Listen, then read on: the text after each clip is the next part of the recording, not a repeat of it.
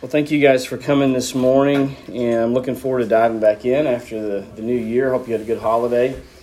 And as I was thinking about what to cover over the next several weeks, I think we're going to just focus on some topics that deal with leadership specifically as men leading in our homes.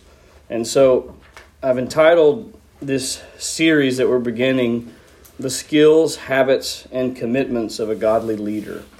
The skills, habits, and commitment of a godly leader. And so they'll range from very practical things like today to different studies on topics of our character, our disciplines, things like that. Just thinking through what are the characteristics of a leader who leads in a godly fashion.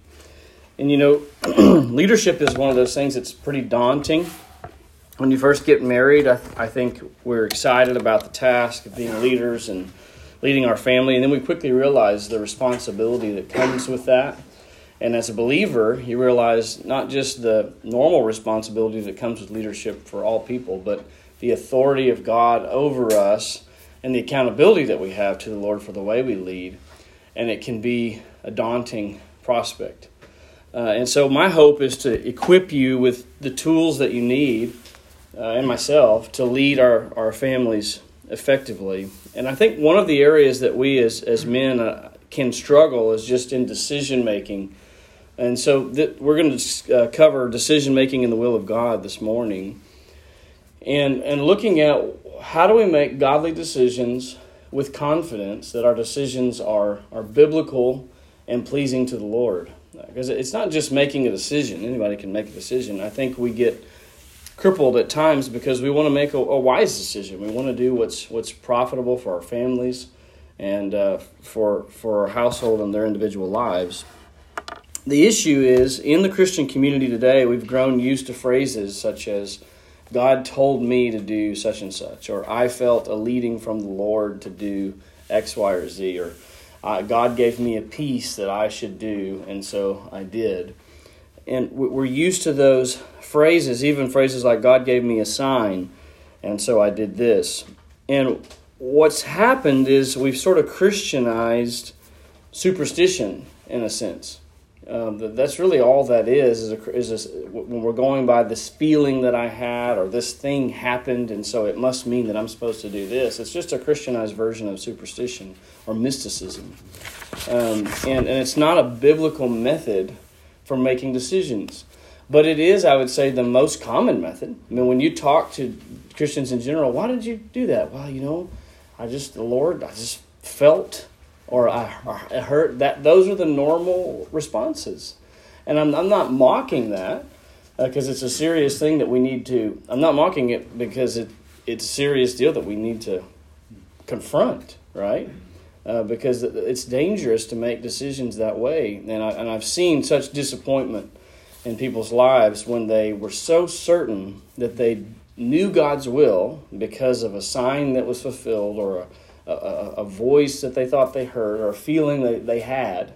And then they made that decision. It turned out very badly for them and their family, and they're just devastated. And they're devastated because, God, why did you do this to me, right? Because they're still holding on to that. I know that you told me to do this, and so why didn't it turn out well? So if that's, I want to talk about where does that come from, and if that's the wrong way of making decisions, what is the right way of making decisions?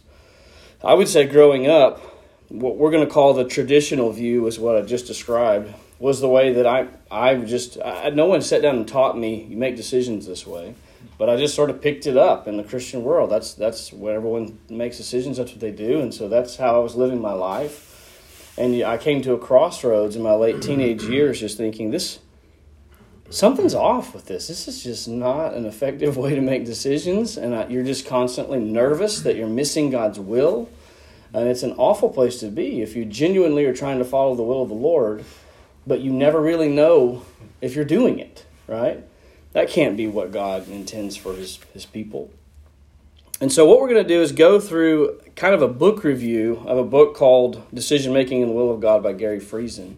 If you haven't read that book, I encourage you to read it. It's not a small book. It's probably about that thick, but it's really helpful. And one that I highly recommend. We're going to sell it in our bookstore when we get that up and running. It should be in the next few weeks. We'll have it, and you can buy that, or you can go on Amazon and grab it.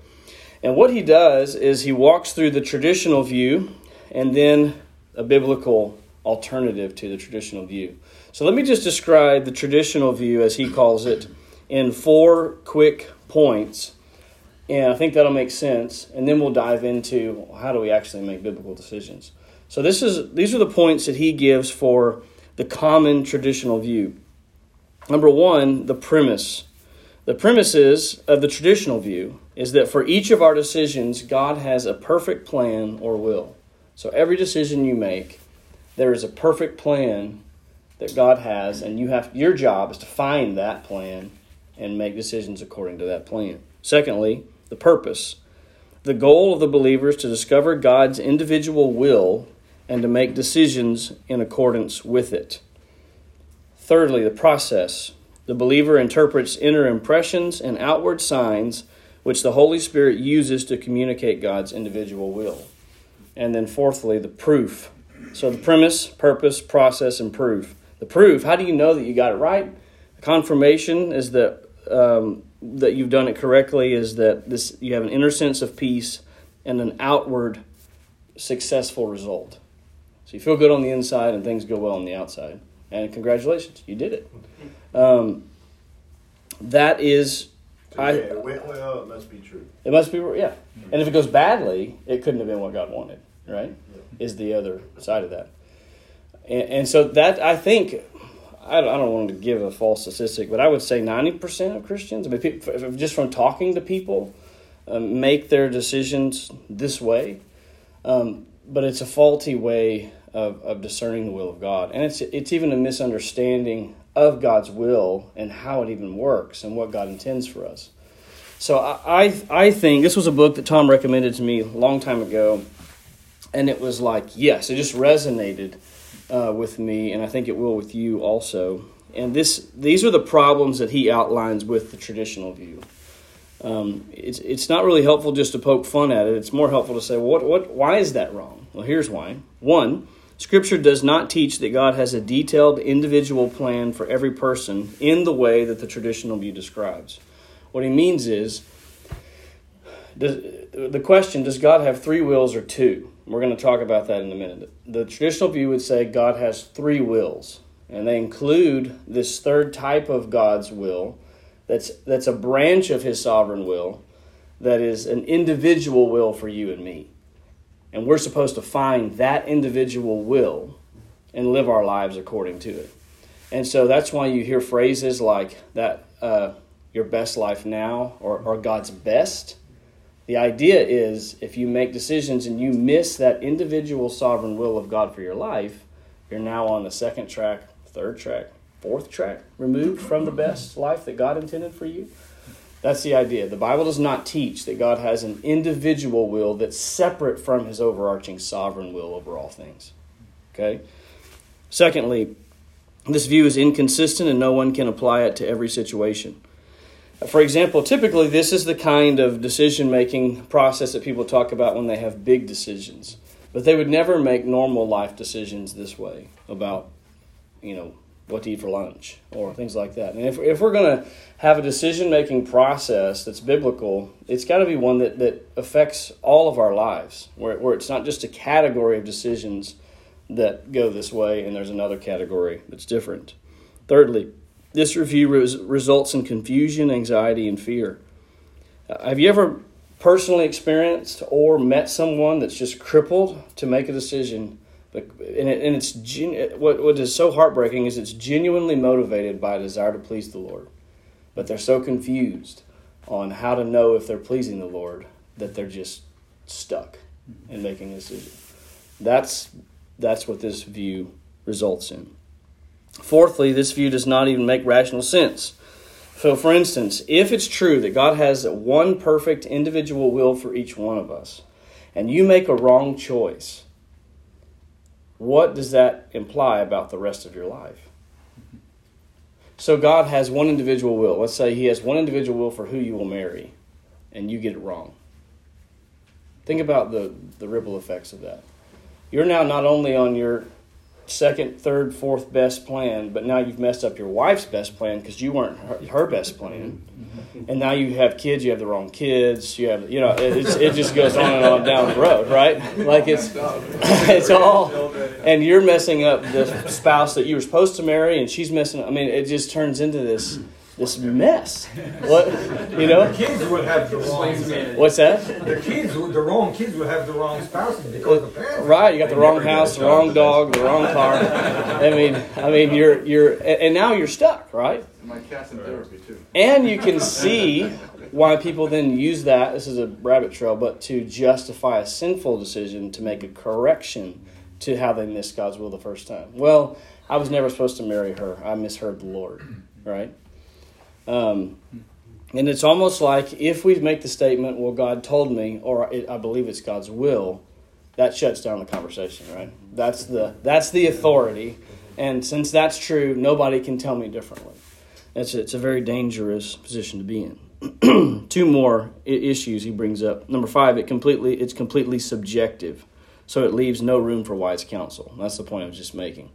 If it's all about how you feel, then where does a brother or sister have any authority to come along and say, well, let's test that according to the Scripture. What, are you telling me that I didn't hear the Lord?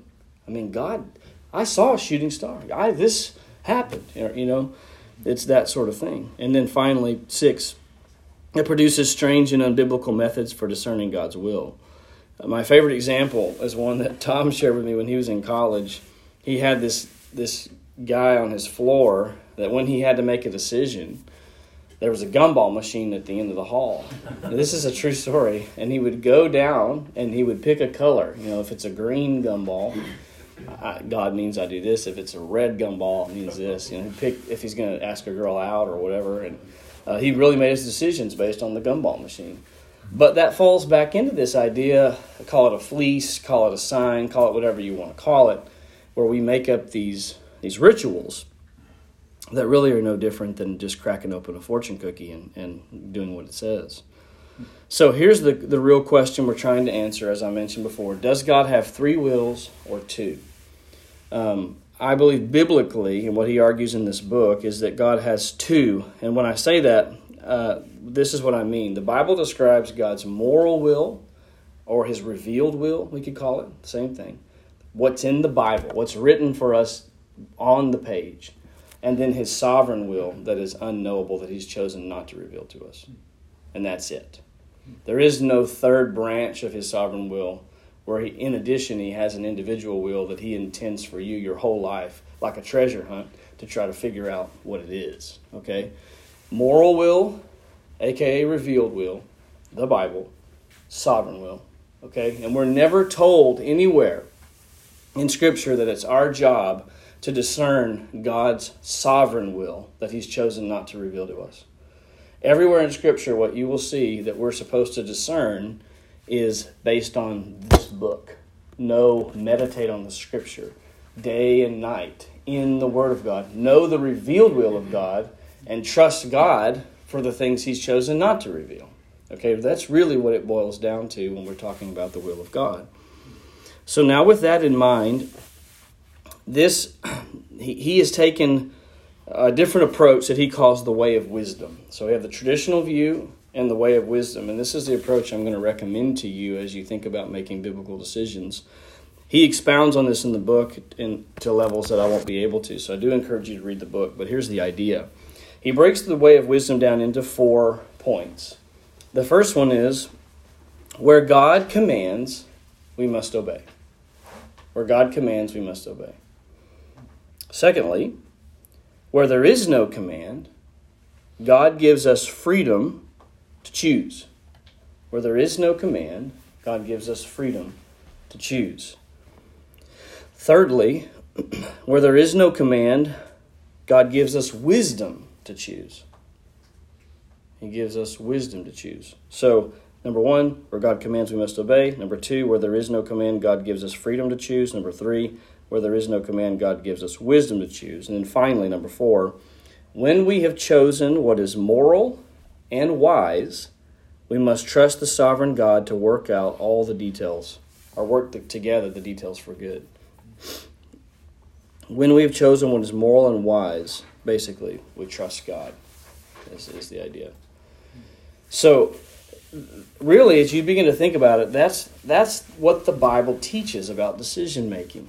And as we go through this, I hope if there was any lack of clarity in your mind about how to make decisions, that clears up for you as it has for me. So we're going to walk through each of those 4 points that he makes in broader detail. So the first one, where God commands, we must obey. Remember, this is referring to the revealed will of God, the Scripture, the moral will of God. And God gives examples of his moral will in Scripture, things like this: don't murder, don't steal, don't get a divorce, except for a couple of very specific caveats, such as adultery. Don't marry an unbeliever, 1 Corinthians 7. Have no hint of sexual immorality. Those are clear commands in the Scripture that are inside the moral will of God. And what's interesting is God's moral will actually covers much more than we tend to give it credit for. We're too quick to go outside the Bible and begin, well, I just need to go out in the woods and think about it, and God's going to zap me with what to do. When we have this book, and much of the decisions that we have to make will be answered in God's moral will.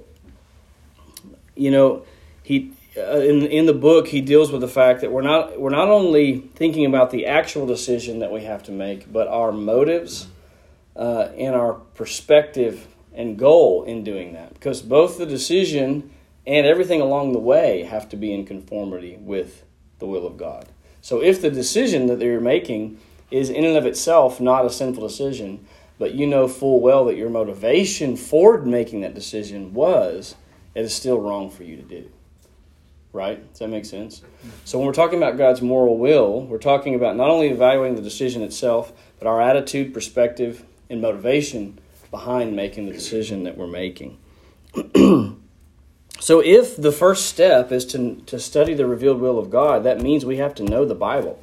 If I have to make sure that what I'm doing is in accordance with God's moral will, then we have to spend some time studying the Word. And so that's why I recommended things like the year read-through that I sent out. Why read through the year in a Bible? Why read through the Bible in a year? Is it because you're less of a Christian if you don't? No.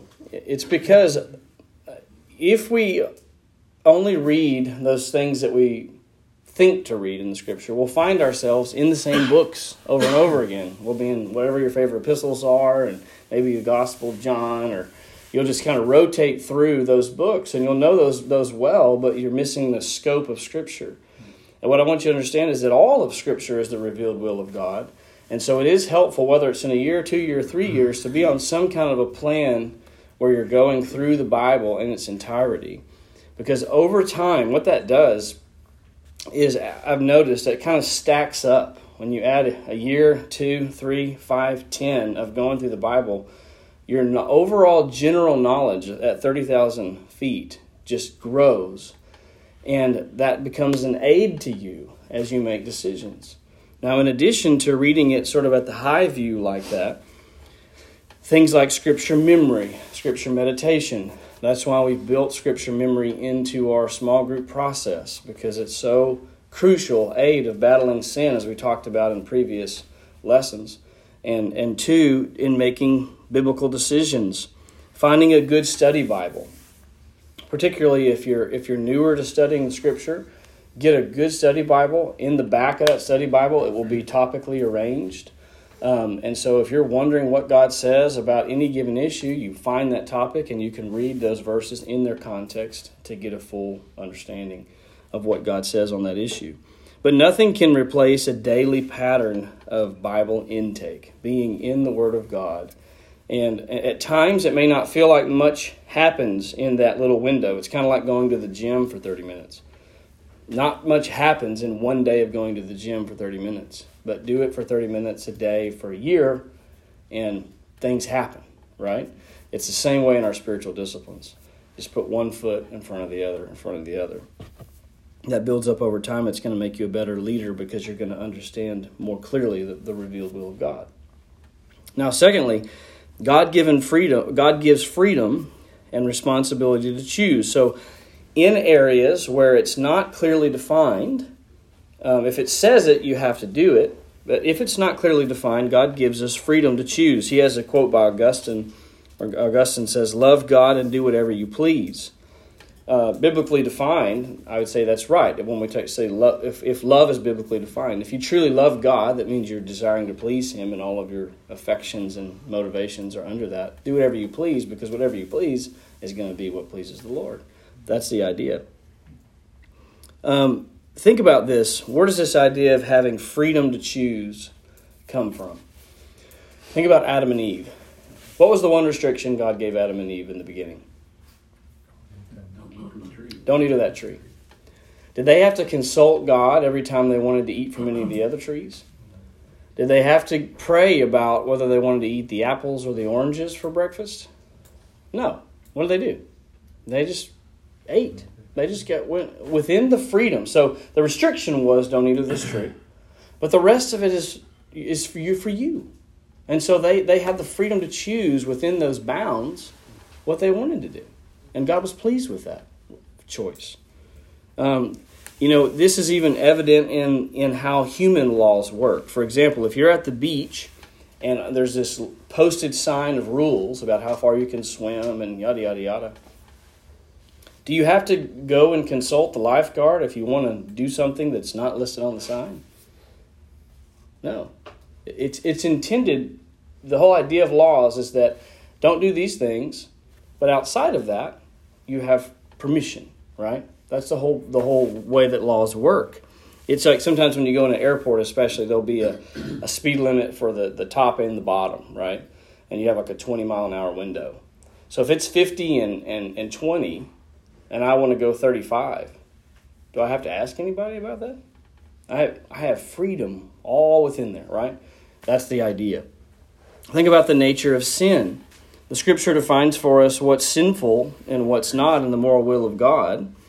But if a particular decision is not directly addressed by God's commands, our goals and our attitudes are right, then we cannot sin in making that decision. So if the issue is not a moral issue defined by the Scripture, and my attitude and perspective along the way and motivation are also in alignment with God's Word, then I can't sin in making that decision. And there's a lot of freedom in that, because I think sometimes not only do we not realize how far-reaching the moral will of God is, we try to put things in there that aren't in there. So we struggle with both of those. We feel guilty at times when we try to make a decision that we shouldn't feel guilty about. And then sometimes we don't feel guilty about a decision that we should have consulted the Word of God on. Both of those things can happen. Sometimes Christians feel guilty because they failed to get a leading from God about a given decision. When A, that's not even the way we make decisions, and B, it's not even a decision that God has given us direction on because it's in the area of freedom, right? It's within the bounds of a free choice for us. The nature of sin requires that where God gives no command, there is freedom. Think about even the Levitical system when it comes to the laws in the Mosaic Covenant for eating and washings and things like that. Think about the dietary restrictions. It's very detailed what you could and couldn't eat. But as long as it was on the clean list, just like Adam and Eve, there was freedom to choose what you wanted to eat that day. Think about the Nazirite vow. You didn't have to take a Nazirite vow. Only when you took the vow were you required then to follow the requirements of the vow. But no, God didn't say you have to take the Nazirite vow. Even in the New Testament, it gets even broader, especially with things like giving and food, things like that. With giving now in the New Testament, rather than these percentages that are defined for us, the Bible talks about the character of our heart, that we're to give joyfully, regularly, sacrificially. But nowhere does it list a given percentage that we must give. It's much more about the heart. With marriage, in 1 Corinthians 7:39, he's speaking to widows, but the principle goes beyond that. And it says that the widow may marry whoever she wants in the Lord. You see that? Whoever she wants in the Lord. The idea, as long as he's a believer. Okay? You see the freedom there. She can marry whoever she wants, as long as they're a believer. That's the believer part is the restriction, and then there is freedom for her. That's the way all of our decisions are. They're either usually there will be an aspect that's clearly defined, and what we're doing when we're making decisions is figuring out where are those boundary lines, what has God clearly defined, and am I in the area of freedom? And then we look at our motivations. In the book, he has frequently asked questions because he's published this book several times over 25 years, and readers will send in questions, and so he'll answer those in updated editions. So I've got a few of those in here that I thought were helpful. One frequently asked question is, does this mean that God does not care about decisions that he's not specifically addressed in the Scripture? And he answers, the positive way to express it is to say that God is equally pleased with two options that equally conform to his moral will. If you have two options and they're both equally good, God's equally pleased with either of those, is the idea.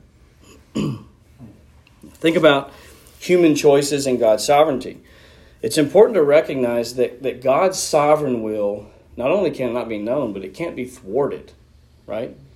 God is not up there with an infinite number of paths and constantly adjusting his sovereign plan based on you and me. He has a sovereign will, and it is coming to pass, and it will come to pass just as he says it will. But with that, this is the mystery. The Scripture describes this for us, but it doesn't give us all the details. God is sovereign over all things, and yet he gives us freedom to make choices. And they're real choices for which we are responsible. Both of those things are true. We make real choices, but God ultimately is sovereign over them all.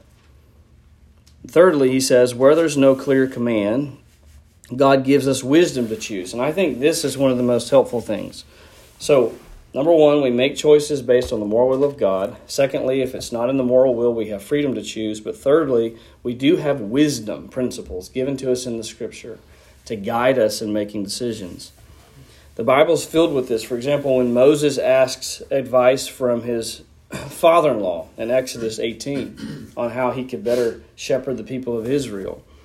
We have wisdom books in Scripture. Think about the Proverbs, Ecclesiastes, and how the Proverbs are filled with short one-liners of just wisdom about how to make decisions in life that are according to what God calls wisdom. God sets the standard for wisdom. And so when you read the Proverbs, you don't take the Proverbs as promises that if I do this, I'm absolutely going to get this result. You take them as general wisdom qualities that guide us in making decisions in life. We see it in the epistles as well. In 1 Thessalonians 3, 1-3, when Paul decides to send Timothy to check on the church in Thessalonica, he says, we thought it best to send Timothy to you. What's he saying? It seemed wise to us to send someone to check on the church, so we did it. He's not saying, this is an apostle. God did speak to Paul at times, but in this case, he's saying, I didn't have a word from the Lord. It just seemed like a wise thing to do. And that's where we live our lives. Here's some other quotes from apostles when they're making decisions in the New Testament. We thought it best. I thought it necessary. If it is fitting, it is not desirable. It seemed good. I have decided. Those are all pulled direct quotes from the apostles' mouth about how they made different decisions. And so we have to understand, even in their life, while God did speak to them and give them real revelation, the majority of their days and lives were just like ours, where God wasn't just constantly whispering in their ear, go here now, okay, now go do that, say this to him. That's not how they lived their life. Those were rare moments when God intervened in that way. So in the area of freedom, the believer's goal is to make decisions on the basis of what he calls spiritual usefulness. Spiritual usefulness. Let me define it for you. By spiritual, he means that the ends in view, as well as the means to those ends, are governed by the moral will of God. That's the spiritual aspect. The usefulness part means that do whatever works best to get the job done within God's moral will. So we're putting those two things together. This is what God's will says. This is the best way to accomplish what God's moral will says. That's spiritual usefulness.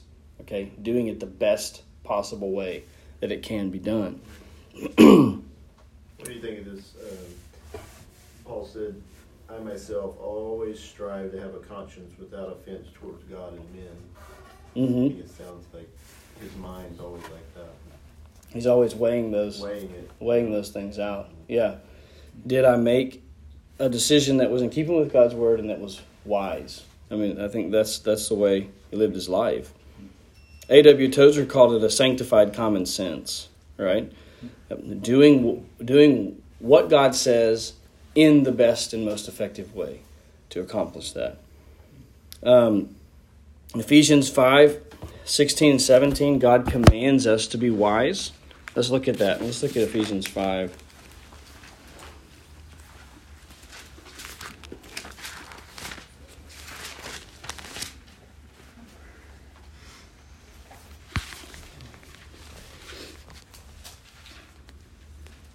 Ephesians 5:15, therefore be careful how you walk, or that is how you live, not as unwise men, but as wise, making the most of your time because the days are evil. Turn over to Mark chapter 7.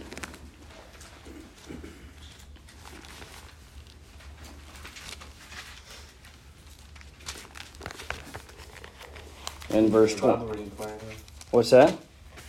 What did you say? You've been doing your Bible reading. Yeah. Mark chapter 7, verse 21. This is the idea that foolishness is a sin.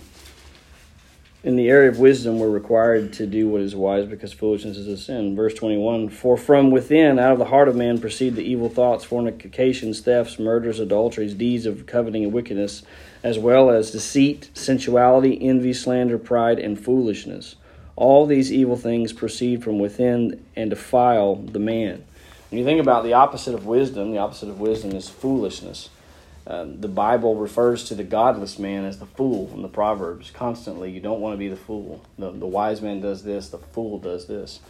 And so the point that he's trying to make is that while we have this great freedom, it doesn't mean that we just go woohoo and run out and do whatever we want to do.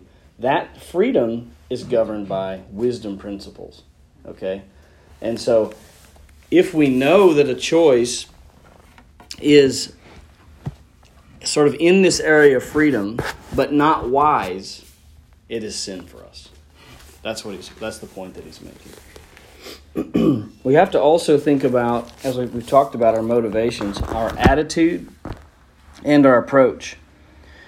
Realize that God is, with our attitude, when we come to make decisions, we realize that God alone is sovereign and that we desperately need Him. And so we pray. We pray when we make decisions, but we're not praying for God to speak a word to us to tell us what to do. We're praying for His wisdom, right? We're praying, God, give me wisdom to make a choice that's pleasing to you. Secondly, our approach. How do we find wisdom? What are the wisdom avenues that God's given us? Well, he lists 5. Number 1, if you want wisdom, ask for it. That's what James says in James 1, 5-6. If any man lacks wisdom, let him pray. Ask God for wisdom.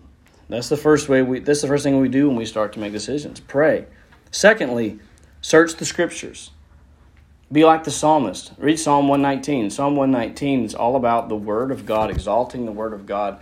And he just constantly says, oh, how I love your law. It's my meditation all the day, right? It's sweeter to me than the drippings of the honeycomb. Day and night, in the night watches, I'm meditating on you. On my bed, I'm thinking on the Word. What does he do? He saturates himself with the Word of God. If you want wisdom, search the Bible. Thirdly, those are the 2 priorities. Ask God for it, pray, search the Scripture. But beyond that, things like outside research. That's not unbiblical. Think about Joshua. When Joshua goes to take over the Promised Land, God's told him, I'm going to give you this land. I want you to do this. But what does he do? He still sends out spies to Jericho, right? Before he goes and takes it over. And God doesn't condemn him for that. He makes a wise choice. He does his research on Jericho before he goes in and takes it over. So outside research can be helpful. We did that when we were deciding what kind of church building to build at Countryside when we built the worship center. We had different builders come in and make their pitch on how we should do it and why we should do it that way. And we consulted them as we were praying and thinking through the decision. Fourthly, seeking wise counselors, those with spiritual insight and life experience to help you make that decision. I would say All 5 of these are helpful, particularly when you're making a big decision. I wouldn't make a big decision for your family without going through all of these steps. Find a godly man who's further along in the faith than you are, who perhaps has faced whatever situation it is you're facing, and say, can we go to coffee? And ask and then listen when he speaks. Wise counselors we're told to seek wise counsel in Proverbs 11:14, Proverbs 13:20, Proverbs 15:22. Those are all examples of places we're told to seek wise counsel. And then 5, the 5th one, life itself. Think through your own life experiences and the history of the world and those you personally know. And I would say, particularly with your own life experiences, say to yourself, is this one of those examples of an area where I've struggled in the past and I've made foolish decisions before? Am I somehow justifying this because I want to do it when I have this pattern of making foolish decisions in this way? Don't just trust yourself. Look back at your life history and the decisions you made. Think about others who have made similar situations. This is why I like reading history books. And you read about wars and how they started and how they ended and people's lives and biographies. Because you learn, and you're like, don't make that decision. When those kind of decisions pop up in your own life, you begin to see the ramifications of such kinds of decisions. So those 5 ways of seeking wisdom are helpful for us. This is another frequently asked question in his book. If I conclude that one choice is wiser than another, am I free to choose either option? And he says no, because the moral will of God includes the command to be wise and to seek wisdom. And so if in your research you have 2 choices within the bubble of freedom, but one rises to the top as the wise choice, you must choose that choice. To choose outside of that choice would be then to knowingly choose an unwise option and therefore sin. The 4th issue he brings up then is when we've chosen, once you've made your choice and you've chosen what is moral and what is wise, trust the Lord to work all things together for good. It's important to have a good, robust view of the sovereignty of God, because we have examples in Scripture where God told someone to do something and it didn't turn out well for them in the human sense. Think about Joseph. I wonder, Joseph was a godly man, so maybe he didn't, but there had to at least been one night in prison of the nights he was there thinking, what happened? What was that dream that I had? I've just been what I ate for dinner or something, because this is not happening the way that God said. Think about Job. We know Job. We have Job's thoughts. And then Job was as God describes him as a righteous man. And then he loses it all. And not just possessions, but all of his kids die. Tim Hawkins makes the joke that everyone died but his wife, and he's like, "What does that say about his wife?" Right? If Satan said, "I'm gonna leave her here," anyway. But you think about the most important example, of course, is Christ Himself, the Son of God in human flesh. From a human standpoint, He was murdered, but from God's sovereignty, it was exactly what had to happen, what needed to happen, and it was good. And so I think of when Jesus tells the disciples to get in the boat and go to the other side, and they get halfway across the thing, and they're about to die from the storm. Did he just make a mistake? Did he not read the weather right? No. Were they going the wrong? Did they mishear Jesus? No. He said, get in the boat and go to the other side, and they ended up in the middle of the storm, because that's exactly where Jesus intended for them to be, right? And so the point I'm making is that when you go through the process and you make a choice and you're confident, not because of a feeling you had or a leading you had, but because you went through the process, I followed the wisdom principles of Scripture, and it doesn't go well. You research that car, you read every review you can, you check all the title history, you take it to a mechanic, you get it, and a month later, transmission goes out. What do? You trust the Lord, right? You trust the Lord that He's sovereign and we are not. You take that job, you leave a good job and take what seems to be a better job, you do all the research, a month later the company folds. Those things happen. So what do? Would we get mad at God and check our fists and wonder, God, what are you doing to me? No. We trust the sovereign will of God, that He intended that for you, for good. and for your family. If he intended it for me, he also intended it for my wife and for my kids. Sometimes when we go through trials, we see it affect our family members, and we feel bad in the sense that this thing that's happening to me is negatively impacting you. But here's the deal. God intended for that for them just as he intended it for me. And he intends to bring good out of it for them just as he does for me. That's what's so freeing about this. Because in the other view, when things go bad, what do? We get angry, we get fearful, we get anxious because we feel like we've missed the Lord or that God has somehow been unfair to us. But when you have a robust theology of God's sovereignty, it all begins to come together. Not that we understand the why it's happening, but we understand it has a purpose. It matters. That diagnosis, that whatever it is, it matters, it's on purpose, and God has a plan for it. So as we close, I want to go through 5 aspects of God's sovereign will that I think will help you as you think about God's sovereign will in your own life. Number 1, the Bible reveals that God's sovereign will is certain. That is, it will be fulfilled. Think of it. Or you write down Acts 4:23, Acts 4:27, 28. That's from the life of Christ, that it was God's sovereign determination that Jesus would come to die as a sacrifice for sin. While he was legitimately murdered, and those that murdered him were guilty of that murder, God is the one that sovereignly determined that it would be that way. It will come to pass. We cannot thwart God's sovereign will. Secondly, it is detailed. It includes all things. So while it's not true that God has this sovereign will for your life that's sort of a separate entity outside of his umbrella of sovereignty, it is true that every detail of your life is planned by God. That's also true. It's part of his sovereign will. It's not this separate plan. Think about Ephesians. In Ephesians 1:11, it says all things are underneath the sovereignty of God. In Proverbs 16:33, even the roll of the dice is determined by the sovereign will of God. Romans 8:29, Romans 8:29, 2 Thessalonians 2:13-14, our salvation. There's a bunch of passages we could go to for that. Ephesians 1, as far as our salvation being sovereignly ordained by God. The existence of creation. The plans of rulers, Proverbs 21:1, that the heart of the ruler, it's like channels of water, and God moves it which way he wants.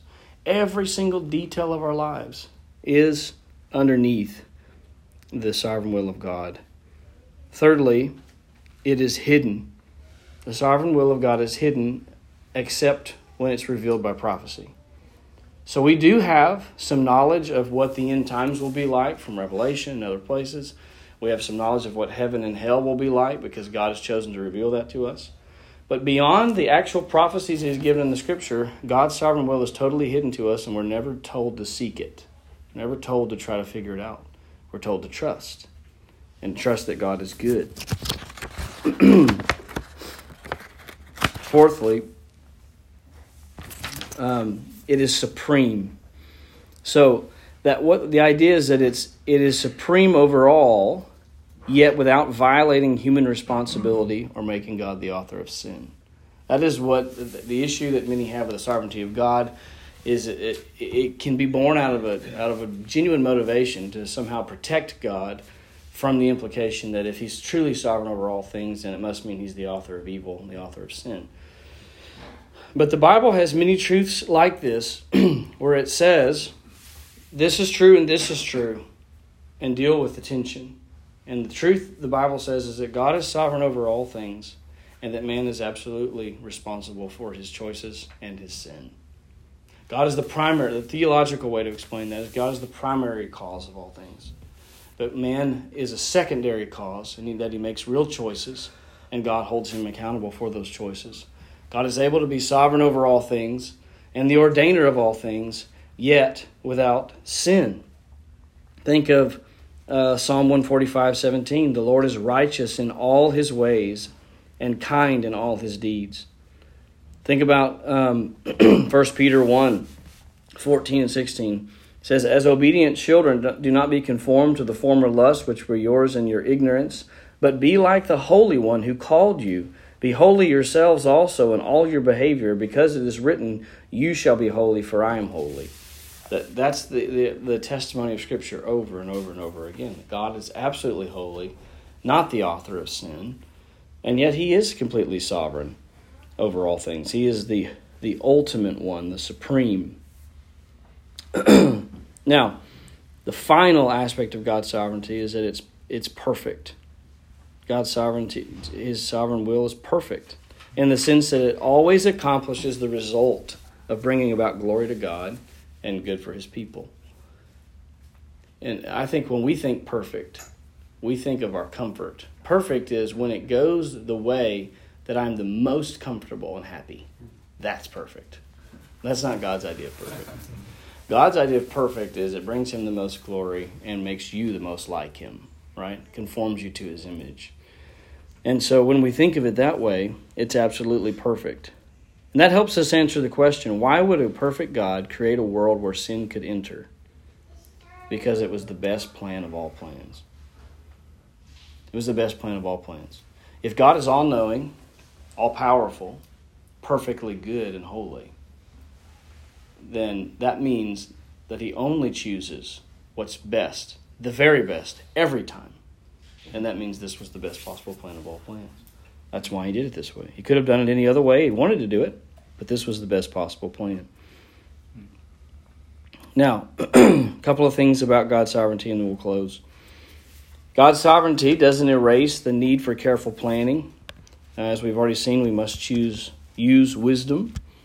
Our circumstances, I think this is important. Our circumstances in life provide the context within which we make decisions. But they are not signs from God guiding you to make decisions. See the difference? My circumstance may put different options before me that I have to evaluate and make a decision about. But we're not to look at our circumstance and say, okay, well, if this happens, God must be meaning this. And often what we'll do is we'll use that, our context or our circumstance as a way to test God. But what we're doing really is we're using wisdom principles and clouding them with thoughts of signs and wonders. We'll say things like this: if my financial advisor tells me that I can afford to buy this, it must be God's will, right? But what we're doing is really taking a principle, a wisdom principle, and saying, if I have the money, then I can think about buying it. But we can be tempted to turn them into all sorts of goofy things. Open doors are not divine commands. They're simply opportunities that need to be evaluated. So just because you get a call and it seems like, a new job, a new whatever, it's an opportunity that needs to be evaluated. It's not necessarily God saying, do this. Or the elevator shaft. What's that? That's an elevator shaft. Right? Yeah, exactly. They need to be carefully evaluated as we make those choices. So we don't have time. I have some examples I could take you through. But I hope that those principles at least lay out a framework for you. That the next time you have to make a decision that affects you and your family, work it through those four processes, those four questions. Is it clearly defined in God's moral will? If it's not, then it's in the area of freedom. So what are the wisdom principles that the Bible applies to that I need to use? And then make a decision prayerfully and trust the Lord. To me, that's such a freeing process, right? Because I'm not trying to figure out things that God didn't intend for me to figure out. And then I'm not feeling guilty all the time. If I did my best, I prayed it through, I searched the Scripture, I made the wisest choice that I could make at the time, and it tanks, I trust the Lord. If I make a stupid decision, I just run in blindly and it tanks, that's on me, right? But if I use genuine wisdom, seek wise counsel, and best I can tell it's according to the Scripture, then I trust the Lord, and whatever the results are the results. Let me pray, and then if you have questions about that, I want to pray and close, so if you need to hurry on to work, you can go. If you have questions, you can stay and ask those. Lord God, we do thank you for your word, that it is your revealed will to us, and we can trust it. We also thank you that you are sovereign. So for those areas where you have not chosen to reveal the exact details of what your plan is, we know you and we know your character. Therefore, we trust that whatever your plans are, they're perfect and best. And whatever your plans are for our individual lives, we trust you that you will use us for your glory and you will cause us to be made more into your image. And so, God, help us today to be thinking on these things. Help us to lead our families well and to make decisions that are wise and that please you. We ask it in Christ's name. Amen.